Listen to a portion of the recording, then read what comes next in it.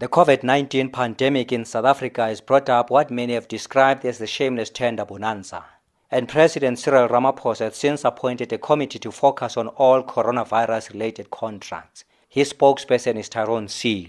President Cyril Ramaphosa has, following a decision taken by Cabinet, appointed a committee of ministers to deal with allegations of corruption associated with the country's response to the coronavirus pandemic. To assist the committee in its assessment of COVID-19 related procurement, the President has requested all ministers and premiers to provide information on the names of companies and details of tenders and contracts that have been awarded in national departments, provincial governments, and public entities during the national state of disaster.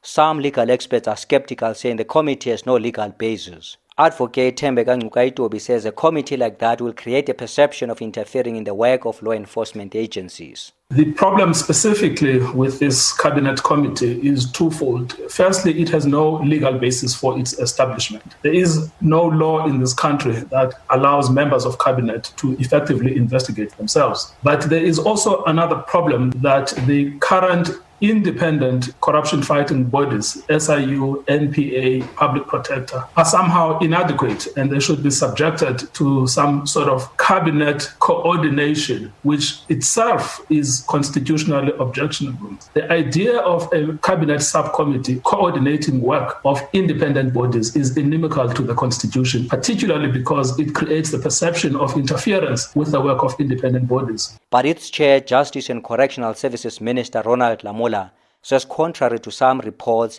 the committee will not investigate any corruption, but will help different law enforcement agencies in terms of compiling and publishing details of all COVID-19 related contracts awarded by different government entities. The committee is going to order, as the President has already done, all government departments across the country to publish the list of all those that have received or participated in any procurement during this period of the national state of disaster. And that is the first step of accountability, transparency, and ethical leadership. Because from that step, law enforcement agencies, if there is any suspicion or allegations of any corruption, they will have the information at hand. It is aimed to ensure that it is known who got the tender, for how much. If there will be any allegation, the law enforcement agencies are empowered to act. But EFF leader Julius Malema says such committees and commissions end up nowhere. Commissions of inquiry, like courts and all of that, when politicians don't want to do something, they establish a commission of inquiry.